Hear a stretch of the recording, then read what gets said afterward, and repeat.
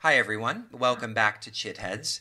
I'm your host, Jacob Kyle, and I'm here today with Judith Blackstone. Judith developed the realization process, a method of embodied psychological and relational healing and non-dual spiritual awakening. She is the author of Trauma and the Unbound Body, which just came out on December 1st, 2018, Belonging Here, The Enlightenment Process, The Intimate Life, and The Empathic Ground. An audio series of the realization process is available from Sounds True.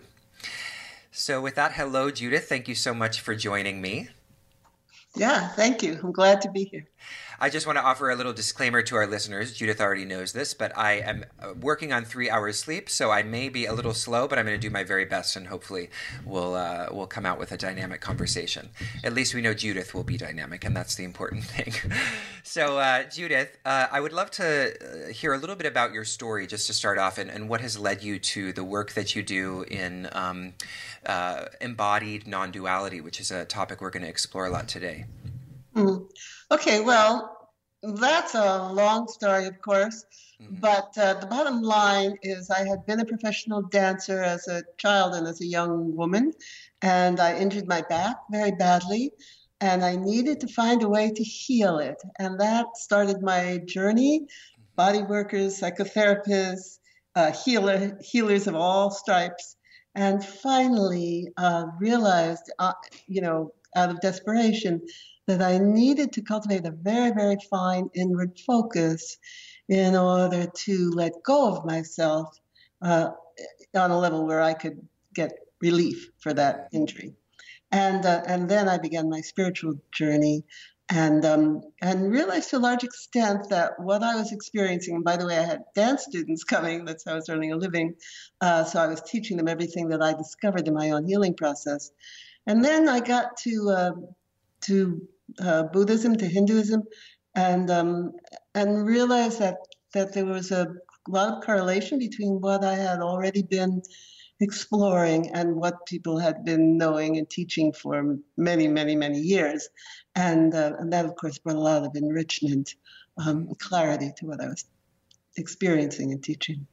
Now, the kind of fundamental trauma that you're talking about, the physical injury, was, I understand, when I was listening to the Liberated Body interview, and a beautiful interview, and you talked about it being a kind of fused, the doctors suggested that you get your spine fused. Is that correct? Yes. So when you were in that kind of, your own somatic work, were you just doing your own kind of spontaneous, subtle exploration based on your own kind of knowledge through dance, or were you working with some kind of meditation practice at that point? Oh, I was working on my own. I was quite on my own, but I had explored various bodywork techniques, and there were a couple of places where I really learned something. For example, I learned from a woman I was doing Alexander technique with. She was doing her own version of it, a little bit different than classical Alexander technique, and she was teaching how you could, and working with me in a way where she put her hand on the tension and felt the directionality of the arrested energy within the tension and gave it just a little bit of nudge, and then it would continue on its line and then release. I learned tremendous amount about that, and that really became a basis for the self-healing work that then I later did with myself and taught. I got a book I think it was called Tantric Meditation, with illustrations and all kinds of stuff. Let me say, this is in the 70s, and right, early 70s. And there wasn't that much, you could browse around. But I began experimenting with that, all in the service of making deeper, more inward contact with myself. I was in a back brace for 6 months, and of course, I had been a dancer, so I was used to a lot of movement and agility. And I began to feel that, there's this very internal kind of movement, more and more and more subtle. Now, not yet the ground that I was to finally arrive at and teach, fundamental consciousness, but more and more subtle levels of attunement inward that kind of prepared for that. Mm. So when you when you were working with this Alexander Technique person, were you able, obviously, as I understand it, I don't know a lot about this kind of surgery, but I imagine it's, fusing means frozen in the sense like there's no movement. So were you able to find like some kind of fluidity there, or was it really your relationship with that space that became more fluid? No, there's no relationship with that kind of density, except please go away. Yeah, right. So, but I learned a tremendous amount from it, and I did finally get fluidity through it, um, and more and more, But I learned a tremendous amount from it because basically there was fusion that was in the lower spine, and it was just like having a little bit of brick there, Yeah. it was untenable. It was not something I could live with or come into a relationship with or encompass. But I did learn that having a little bit of brick density somewhere in the body then creates the same density everywhere in the body that were made in that kind of mirror way. It's really, I think, closest to fractal geometry, to self-similarity, but we're made so that if there's a tension in one little part of the body, it's going to be mirrored in every part of the body. So all kinds of very interesting things. But the most important thing about that process, that healing process, and the bulk of it took about 10 years, was that I discovered the more and more subtle ways that we can experience ourselves, and as a consequence, the world around us. So it turned out to be quite the gift then. Yes, finally. I mean, I feel like it is sort of these injuries that we learn the most from, right? They encourage us towards kind of degrees of subtle awareness that, if we were just kind of in our physical prime and the kind of physical aptitude that we have from childhood on, if that just continued, maybe we wouldn't ever get to these, more mature sort of realizations, not just, age-wise, but just embodiment-wise. So, with that, we can move into kind of this concept that you explore, and one of your talks for the Science and Non-Duality Conference was embodied non-duality. And, these two words, the words that are part of this concept, embodiment and non-duality, are, of course, very popular. There's Embodied Philosophy, which is the name of this website. There's so many embodied, even though when I created Embodied Philosophy, I swear there weren't as many. I'm just saying. Me too. So it's happening everywhere now, and this work, I mean, it's great. We're thinking about the body. So I want to kind of take these two terms in turn, and then we'll put them together. But, what does embodiment mean to you? Obviously, we have a body, but what does it mean to be embodied in the sense that you're unpacking it for us? Yeah, very good. Very good question. Very important because it's used in different ways. And for example, sometimes embodied cognition as a term is used just that the body supports cognition and guides it in a way. Yeah. And then we have a kind of connection between the body and the mind. Well, of course, for people who don't have very much at all connection between the body and the mind, that's important, to become more and more aware of the body. But this is a step further than being aware of. It's actually living within the body. It's quite a different experience. It feels like one is conscious everywhere in the body. And because of that, it feels like you are made of consciousness. So it can be described as true body-mind integration, oneness. Beautiful. So then, I mean, that obviously then connects quite easily. We can see it segueing nicely into the concept of non-duality, which of course, again, is a very popular word right now, and everyone wants to be acting and interacting with the world non-dually, which of course, to me, is always, it strikes me a little bit as paradoxical because, the relations of the world are in some sense dual because you have a subject and you have an object.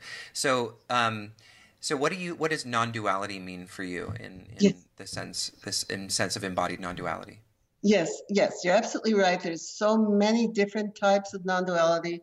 Frankly, I think the term has been embraced in part so that people like myself who are teaching very subtle spiritual work don't have to call ourselves spiritual teachers, which has so much baggage attached to it, I see. and I think that's a great step in our society that, we're not worshiping photographs of people necessarily and all of that, but that peers can teach what they have experienced to other people, to peers. So I embrace that term. But what it means to me is not an erasing of either the subject or the object, but an actual continuity of subject and object. When we uncover ourselves, which we can, as this very, very subtle consciousness, which I've already talked about as what we can experience in our whole body and as our whole body, when we attune to that or realize ourselves as that, we experience that same very subtle consciousness, which I call fundamental consciousness, pervading not just our whole body, but our environment at the same time.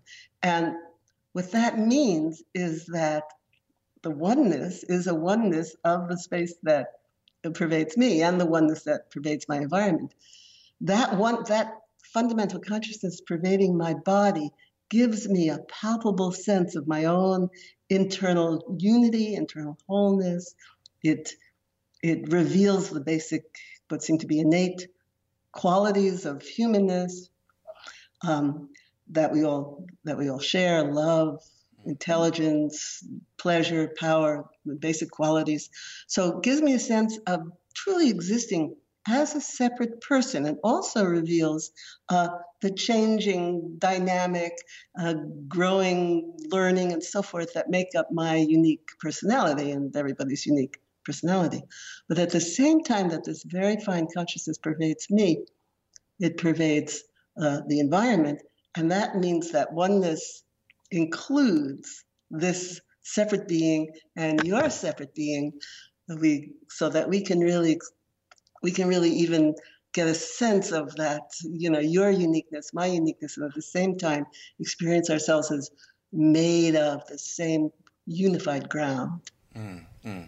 That's beautiful. I mean, that resonates on a lot of levels and so I'm wondering kind of because I hear there's a sense of separateness that you're describing that is interconnected, but there is a sense in which, when I was listening to one of your talks, or maybe it was in the interview, that you described this more kind of cosmic body, right? So there's a kind of sense in which we are a part of a larger collective body, and then we also have this separateness. So I'm not quite sure if here's where the tiredness is coming in. I'm not quite sure what my question is, but I'm wondering what the relationship is to that, because this also came up when I was reading your psychoanalytic article, and I found it a little interesting that you sort of you were sort of emphasizing the existence as a separate being, because of course a lot of non-dual teachings are emphasizing the non-separateness of everything.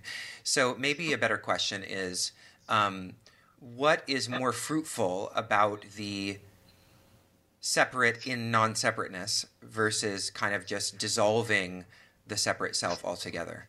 Yeah, great. Yeah. Well, one reason, of course, that I'm emphasizing in my work the separate being as being continuous with this oneness is because so many non-dual teachers say that you don't exist, and I feel like that's misleading and destructive in so many different ways, or at least two main different ways. I was also in the psychoanalytic article that you're referring to, emphasizing the fruition of the separate being that occurs, the maturity of the separate being that occurs, because that particular wing of psychoanalysis, intersubjectivity theory, that I was speaking to also de-emphasizes the separateness of the individual. And I again feel like that's a limitation in that theory. So I think very important in that way to make sure that's not thrown out.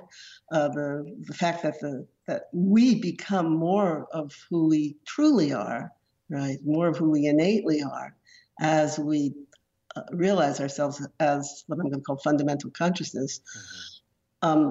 But also because so many of the teachings talk simply about a non-dual awareness, and they'll even make this sort of gesture, awareness. and it's all out there Right. too. You know, once I asked someone, "Can you have a memory as non-duality?" He was really stumped by that, uh, because that out there, this out there is a kind of a frozenness in the present moment, can't go anywhere, and that's misleading.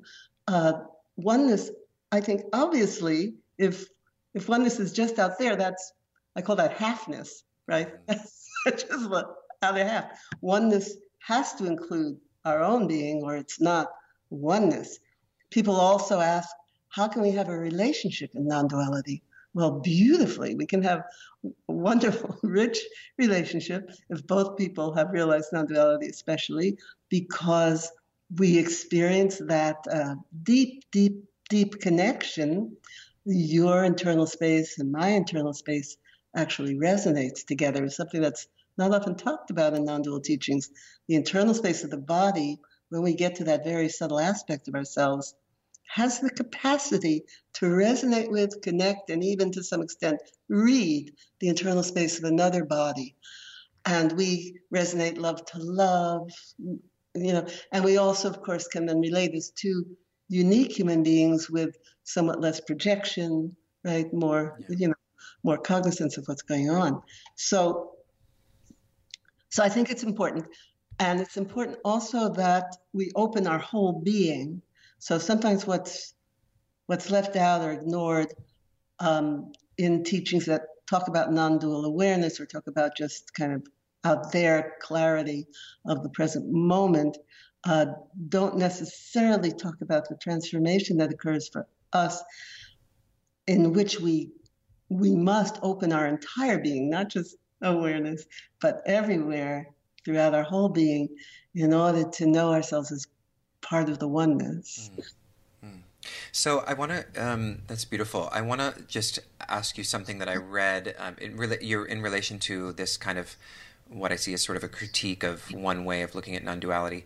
And you describe it in one of your articles that it is taught with a punitive attitude. And I was wondering if you mean by punitive that the denial of the self in that context is sort of essentially saying that the self is bad, or that Yes. one shouldn't have a self. Is that kind of what you mean? That's what I mean. Sometimes there's that tone in it from non-dual teachers, which I think just adds, insult to injury. Your feeling, that's no good. That's your small self. It's a fluctuation. Yeah. You're thinking of yourself as a child. That's no good. That's your old story. That's not who you are, really. Just eliminating the whole richness of who we are and how we got here, but also that it exacerbates what many of us have already experienced to some extent growing up, right? Don't be so smart, don't be so loud, don't be so powerful, don't be so vital. Yes. Don't cry. So be less and less of yourself. Right. And so many people hearing the teaching of, if you exist, that's bad. You're, altogether, the non-dual teachings, I think, in this country sometimes get mixed up with a kind of a Western morality too, which I'm not sure it's taught in the East. If you have that self, God won't love you. Well, but we're not really talking about God right now. We're talking about realization. This is not a blessing that falls on us. Realization, if we're good, or if we follow the teacher's orders not to feel or not to think about ourselves at all. It's a realization. It comes from within. It's all of our birthright. All of that. Beautiful. So I'm glad you're mentioning this about the way that sometimes non-duality is taught, and it sort of resonates with what Paul often says. Paul, my teacher, Paul, who I know you're familiar with, Paul Muller-Ortega, Kashmir Shaivism scholar practitioner, and he often describes this as the difference between the renunciant versus the householder teachings, and that in the kind of, well, he uses a lot of Hindu terminology, but in the Kali Yuga, when things have gotten confused, there's this there's been a confusion of the practices that are appropriate for householders, what we're talking about, householders being people who are embodied, living lives, having selves. And then those have been confused with the renunciant teachings, which are essentially, for monks who are going into where it is appropriate to kind of, dissolve into the ocean of consciousness, because they're living in a monastery up in the mountains where they don't have to organically approach life. So anyway, I just wanted to. Yeah, Well, I see you have a point. yeah, I don't quite agree with that, because the renunciate is just, giving him or herself a little more time to realize themselves. And I think the realization itself is limited if we don't experience fundamental consciousness pervading our own form, right? So it's particularly important, of course, if you want to live in the world and not bunk into walls and stuff.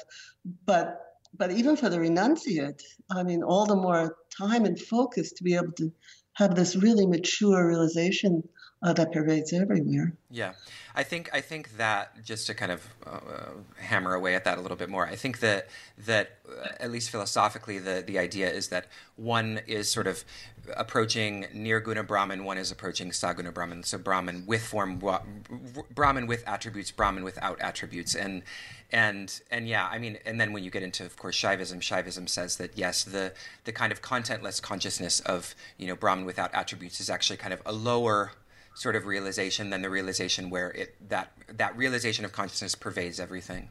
You have to come back from it. Yeah. You have to eventually open your eyes. And, as Thomas Merton told us, the hardest thing about being a monk is other monks, right? You're never going to be completely alone, or there's going to be that annoying chipmunk who's always there, whatever, right? You come back from that, objectless state, and there are objects. And yeah, what do you do then? Yeah, this annoying bookshelf. Right. That's right. The ticking clock or whatever it is. But that that consciousness without objects, that's a state that can, it's an absorbed state that can help us then open more fully, I think, to this state that pervades objects. Yeah. So let's get a little bit into kind of an overview of kind of the practice of the realization process, which of course is this sort of practice of embodying non-duality. So I know that there's sort of an orientation. There's some practices that are oriented around like the head, chest, and the pelvis. But can you kind of give us some of the fundamental features of the realization process? Yeah. I mean, kind of one of the things that distinguishes the realization process from other methods of non-duality that do mention the ground and the full realization is that there is practice associated with it. And that's because I have found that if people are simply told, this is your true nature, just sit with it, and that's it, great. That oftentimes people will let go of themselves from a kind of surface of themselves, right? So there is an expansion. It's often an energetic expansion, which I make a distinction in this work between knowing oneself as matter, energy, and the stillness of the ground of fundamental consciousness.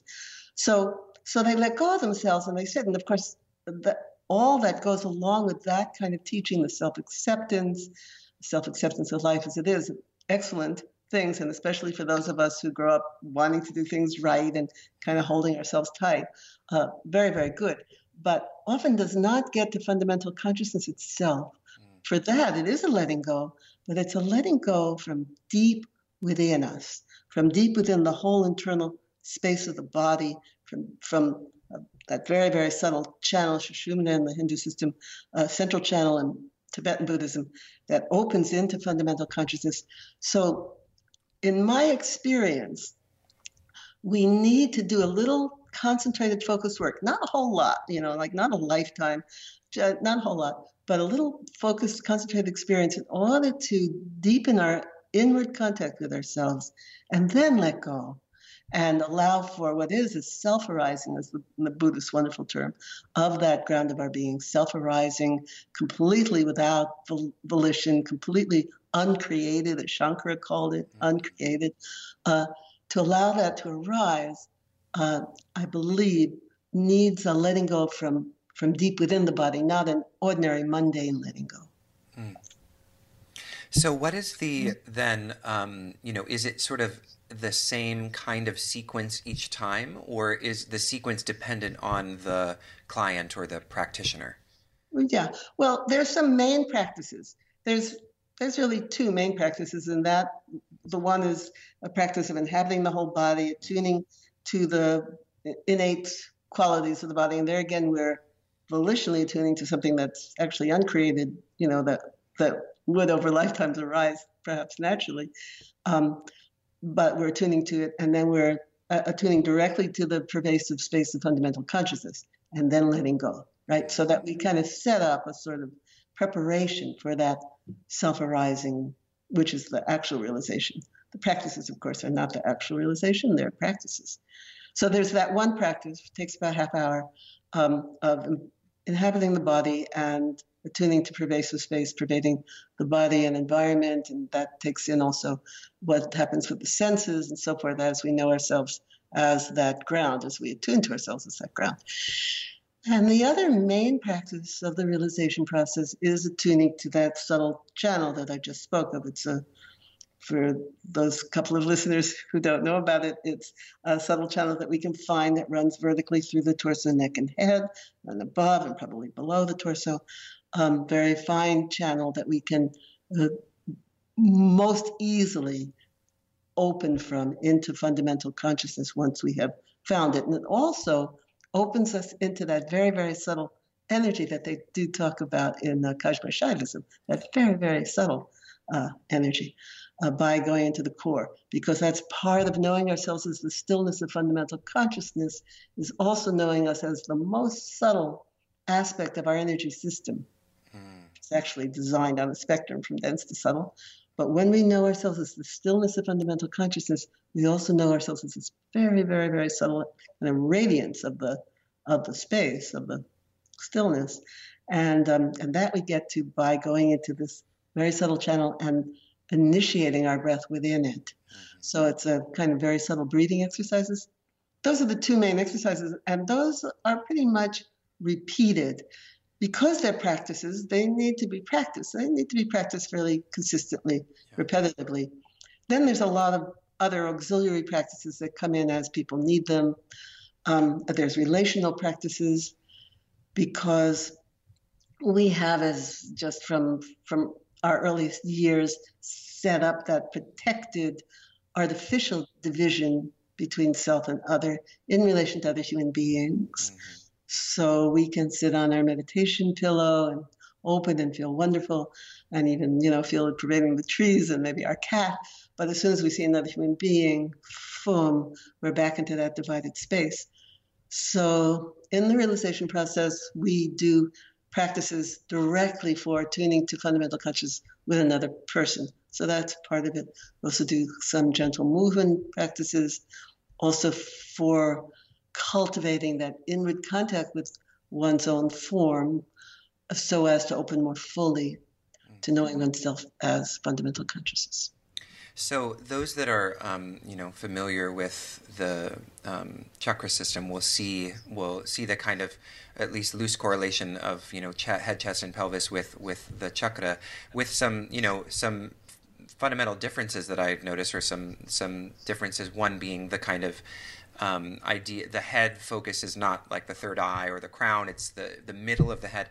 And I have to say, when I was reading the article where you were describing this, I almost immediately, as soon as I sort of went there, and there was a very kind of visceral buzz that I think I haven't had, and so I'm curious if that just sort of emerged for you in the context of your own practice and exploration, or if that was something that was sort of suggested from another path.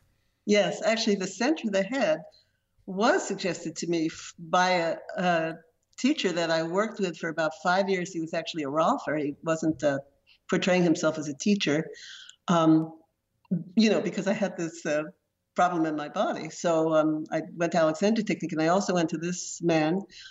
His name was Amos Gunsberg. He there was a lot going on there. He was a very interesting person, but he taught me about the center of the head. He did Rolfing with me Oh, for wow. 5 years. You know how you're supposed to do it for Yeah. 10 sessions? I went for 5 years, every week, sometimes twice a week. Yeah, Oh, that's intense, Judith. completely Rolfed. What you see before you, completely Rolfed. So, Yeah. but I was a hard case. Yeah. So, but he was an extremely perceptive man. He hated anything in the Eastern religions, just despised it. Thought it was all complete nonsense. And we had many good arguments on that as I began to go towards Asian religion. But he taught me about the center of the head, and it was liberating for me, to get there because, like many sensitive people, I, lived smack up against the world like that. And to get that distance and actually feel contact with people and feel safe in my own body, in that distance, in touch with myself, and able to connect with other people. That was really redeeming. It was wonderful. And then later on, I realized that, this actually enters right into fundamental consciousness, which of course Amos didn't talk about, but it does. It enters right into fundamental consciousness. So I use that point. I use the heart chakra. I use what I call the pelvic centers between the second and third chakra. Really, you can go in and do this core breath anywhere along the core. And once you're pretty adept at it, you can do that core breath anywhere in your body, Yeah. thumb, right? So, but I do those 3 points just to get kind of the whole core quickly. Yeah, I think that the head one especially for me was, I mean, I haven't done the other ones yet, but it was quite amazing just how immediate it was, and how, apparent that what you're describing, the distance is. And I sort of wonder if, in the Indian tradition, there's this idea of the Chittakash, right? The space inside the head. And often it's described the space just inside the forehead, but I'm sort of wondering if that's actually a more appropriate location of that, what has been described as the Chittakash. Yeah, well, there is an experience of a channel between. I actually work, and not between the brows to the third eye, but a little bit higher. Actually, we can work even a point above that. But there's a experience of a channel between the center of the forehead and the center of the head, which is very interesting to open. And I worked during my time working with Amos. We're still in kind of the late 70s. I worked with a man on the sounds for the chakras. His name was Shyam Bhatnagar. I think he's still teaching somewhere. And I worked with him for just a little while, and he was talking about the center of the head. And he said that his teacher in India, he was Indian himself, East Indian. He said that his teacher in India said that the third eye was like a trigger point for the actual sixth chakra, which was the center of the head. Well, I thought that was interesting. So super interesting. Yeah, super interesting. So it actually exists somewhere in the Indian systems as well. Excellent. I'll have to go search for it.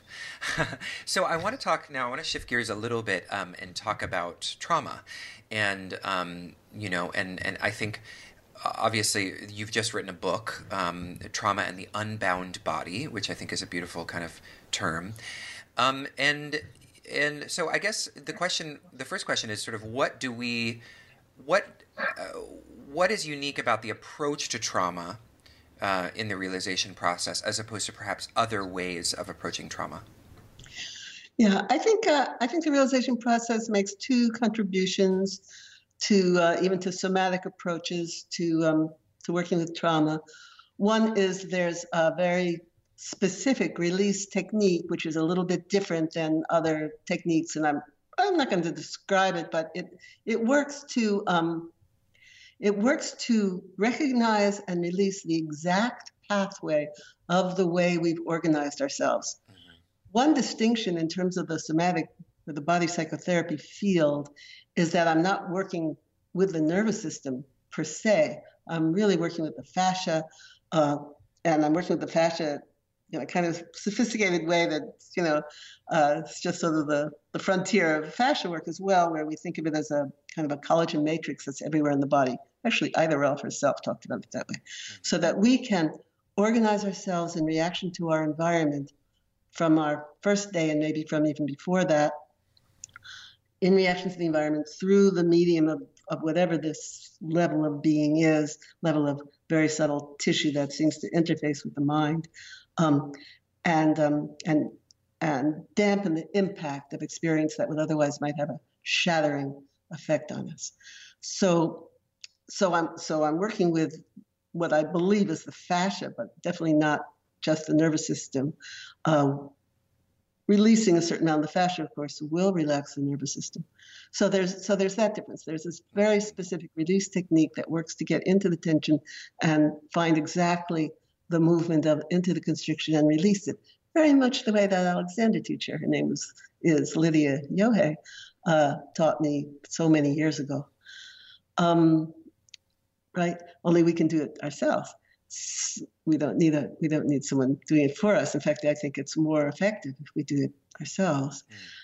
We need to have, so the other contribution I think from realization process in terms of trauma work is when we release, because we have already in the realization process, and I won't do the release technique until people have already done at least those first two practices that I described, that they can be in their body, that they can attune to fundamental consciousness, at least to some extent, pervading everywhere, and that they can access their core, right? That's one, because we need to access the core in order to get a fine enough, precise enough focus into the holding patterns, right, into those organizations. But the other reason is so that when we let go, we don't let go into nothingness, right? Which can be very intimidating, and will right away, as soon as we leave the therapist's office, establish it again. But sometimes, but rather we let go into this ground of being, right? Into who we are, and we can claim it that way and maintain it. It becomes part of who we know and experience that we are. So one thing that kind of stood out to me, but I'm not quite sure if I maybe interpret it correctly, but it seemed in one of your articles that you were suggesting that we should be inhabiting our whole body before pervasive consciousness. But then I just heard you say that you inhabit pervasive consciousness and then you approach the trauma. So what's the sequence there? Because I guess initially I was liking that idea of inhabiting the body before pervasive consciousness, because it seems like, what often happens is people leap, to go back what we were talking about earlier, people leap towards that transcendental state as a way of escaping their trauma, rather than kind of working through it first. So what is the sequence there? What is the relationship of the relationship to pervasive consciousness? That relationship. What is the relationship of that relationship to the relationship to the trauma? Oh, to the trauma. To the trauma work, you mean? Yes. The sequence, inhabiting the body and attuning to pervasive consciousness, that's really all one practice, right? We inhabit the body in order to then experience that the space inside the body and outside the body pervading our environment is exactly the same space. Don't make a distinction between those. Okay. So we inhabit the body in order to experience that we are seen to be made of fundamental consciousness, that we can experience ourselves that way. So that precedes, I think, should precede the release work of the trauma, because we have the safety of some amount, of contact with ourselves. This is not regressive work. We don't become the child.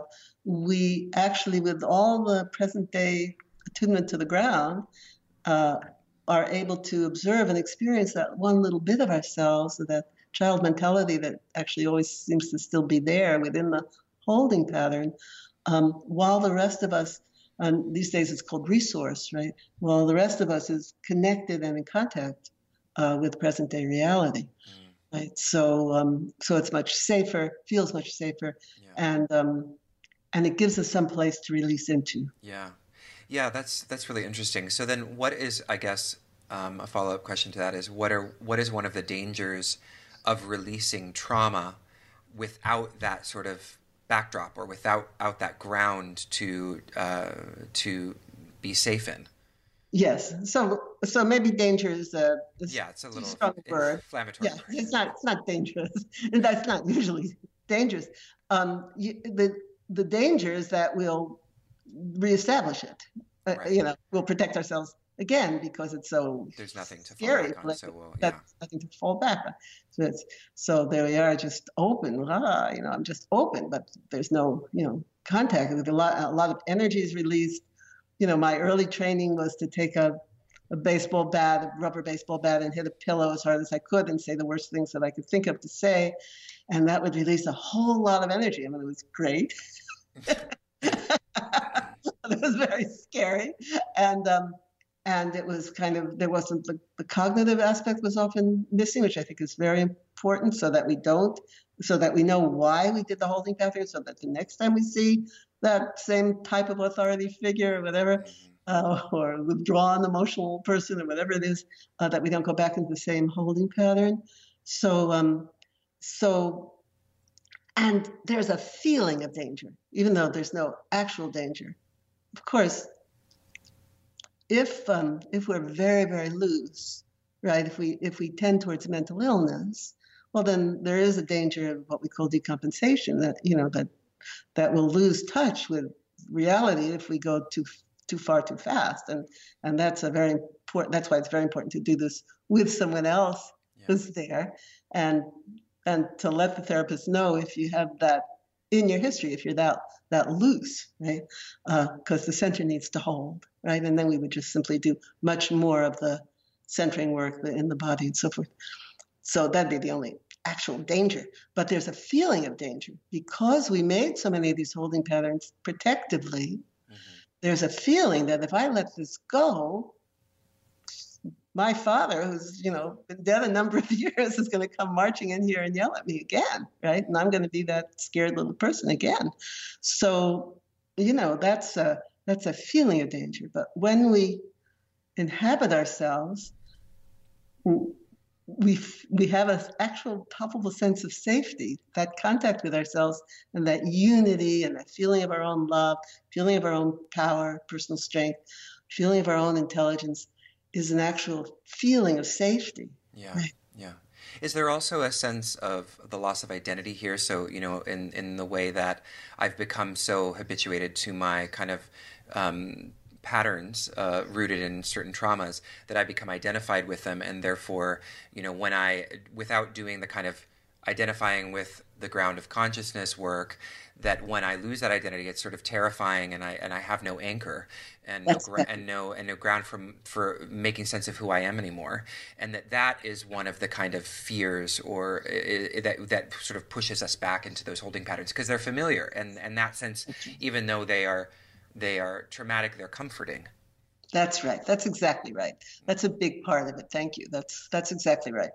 And some of our holding patterns actually are kind of masks and identifications, actually specifically that. And those are kind of scary to let on, the mask of being a kind of superior person or being a generous person, all of those that have bodily components to them, holding patterns, but also just the sense of being in a certain shape, a certain holding pattern. And very often people will say, well, who will I be without that? Yeah. But then it turns out that who they are is just wonderful. Yeah. So there was one just kind of passing reference that you mentioned. Well, it wasn't passing. It was in the context of one of the stories or one of the case studies. And I just loved this idea, and I wanted just to hear you kind of elaborate on it a little bit, which was finding each other from the internal space of our bodies, and because it's such a beautiful idea. And so I guess, after we do all of this work of resolving our trauma, the next thing is we're hoping that will be useful in the context of our relationships. So how does that fit in here? What is this, finding each other from that internal space of the body? Yeah, it's extremely useful in our relationships.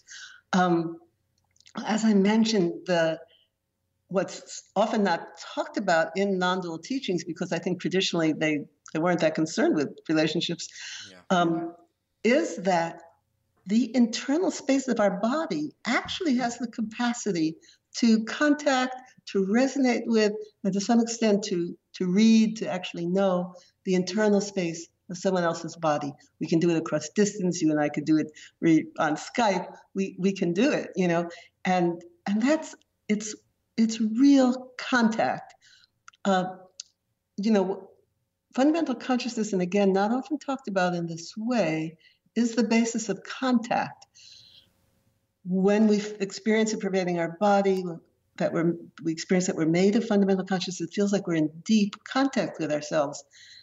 When we sit with another person, and there are several practices in the realization process that go directly to that, sit with another person who has fundamental consciousness, we have an actual sense of contact. Very hard to put into words what contact is, but we know it when we feel it, right? And it's something that we all crave, right? That we're born knowing we want. Yeah, beautiful. So we're sort of approaching the end of our time together, and despite my tiredness, I think this was a fantastic conversation. I survived. So I guess, to close, is there any sort of, based on what we've been talking about, do you have any kind of closing thoughts or ideas you want to share? No, I think you covered it very well with your questions. That's all I have really to say about it. Of course, there's more in the books and stuff, but these are definitely the main points. That it's primarily a technique, a method of knowing ourselves as fundamental consciousness, and goes to that let go, no effort way of being, but no effort as that very fine consciousness pervading ourself and everything else. The things are actually transparent. That not that we can see through them, but that we experience them as permeable. Right? Life becomes this fluid, permeable ground. So it's primarily that, and then it has a very, I think, effective application to psychological healing and relational healing. Mm. So thank you so much for that, Judith. This has been a fantastic conversation. And I guess to close, I would love for you to share a little bit about things that are coming up for you that people might be able to get in on. I know, of course, you have your website, realizationprocess.org, where people can find out more about you, including articles, and there's some media on there. The things that I mentioned, you can find there, the podcast, another podcast interview, as well as a video from the Science and Non-Duality Conference. And I also know that you're participating in Scott Lyons' project next year. I will be there as well. I think I'm doing some kind of mediating some panel or moderating some panel, so I'm not sure, but I'll find out. But you're going to be there, and as well as Ray Johnson, who I interviewed yesterday, and a number of other people, and that's next October, is that correct? Yes, October. Somewhere mid-October. I don't have the dates in front of me. I think it's something like 12th to 15th. Yeah, something in San Francisco, correct? In Berkeley, I believe. In Berkeley, right. The ugly stepsister. No, I'm kidding. So with that, are there any other things coming up, coming up, like trainings or workshops? Yes, there's so many things coming up if you come to the website. And now I also have on the website the senior teachers, people who've been doing this work, who trained with me and doing this work for a long time. I'm going to be at the Whidbey Institute on Whidbey Island. Beautiful, beautiful place. That's near where I grew up. Is it? Yeah. Oh, it's beautiful. And that's a very intensive retreat, 5 days. And for people who haven't experienced the realization process, it's a good place to start. I'm going to teach every aspect of it. And it's residential and just gorgeous trails and levels and everything. Yeah. So I would suggest that people are interested in the realization process and want to taste it, to try it, that would be a good place to start. But there's also teacher trainings coming up and all that's on the web. Excellent. I'm not sure if we mentioned it, but Whidbey Island is in Washington State, my home state, and it's a profoundly beautiful place. So besides the profoundly beautiful experience of realization process, go check out my home state. Short ferry ride. Yeah, it's just such an incredible place. All right, well, I've been speaking with Judith Blackstone, the creator of the realization process.